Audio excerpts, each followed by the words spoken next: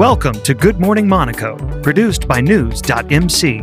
Here are the top stories for Friday, March 12th, 2021.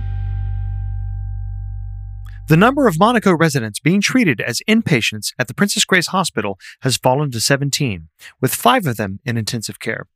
The hospital is also caring for a further 14 patients from the surrounding catchment area in France, with 7 of them in intensive care. 13 new cases of coronavirus among residents were reported on Thursday, together with 10 full recoveries. 81 residents with mild symptoms are recovering at home under the supervision of the Home Monitoring Center.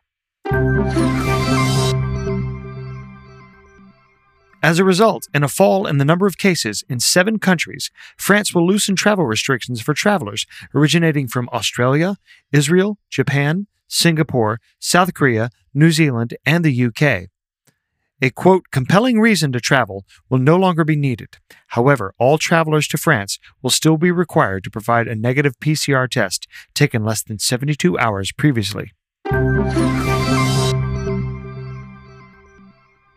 Monaco's Automobile Club is planning for half-capacity grandstands for the forthcoming 3 Grand Prix events, starting next month, according to unconfirmed reports. Paolo Ciccaroni, writing in Italy's Automoto, said, quote, the capacity of the stands has been reduced to 50% to allow for greater distancing among the public. Just 2 days before preseason testing begins, Scuderia Ferrari have unveiled their new car for the 2021 Formula One season. The legendary F1 racing team announced the arrival of the SF21 on Wednesday, March 10th. At first glance, fans of the motorsport will notice that the livery has undergone a slight makeover. The usual modern-day red is now a darker shade, while the rear of the SF21 is the same shade of burgundy that adorned the Marquis' first-ever F1 car. However, the most noticeable difference is that bright green Mission Winnow logo that Monegasque driver Charles Leclerc claims he is still getting used to.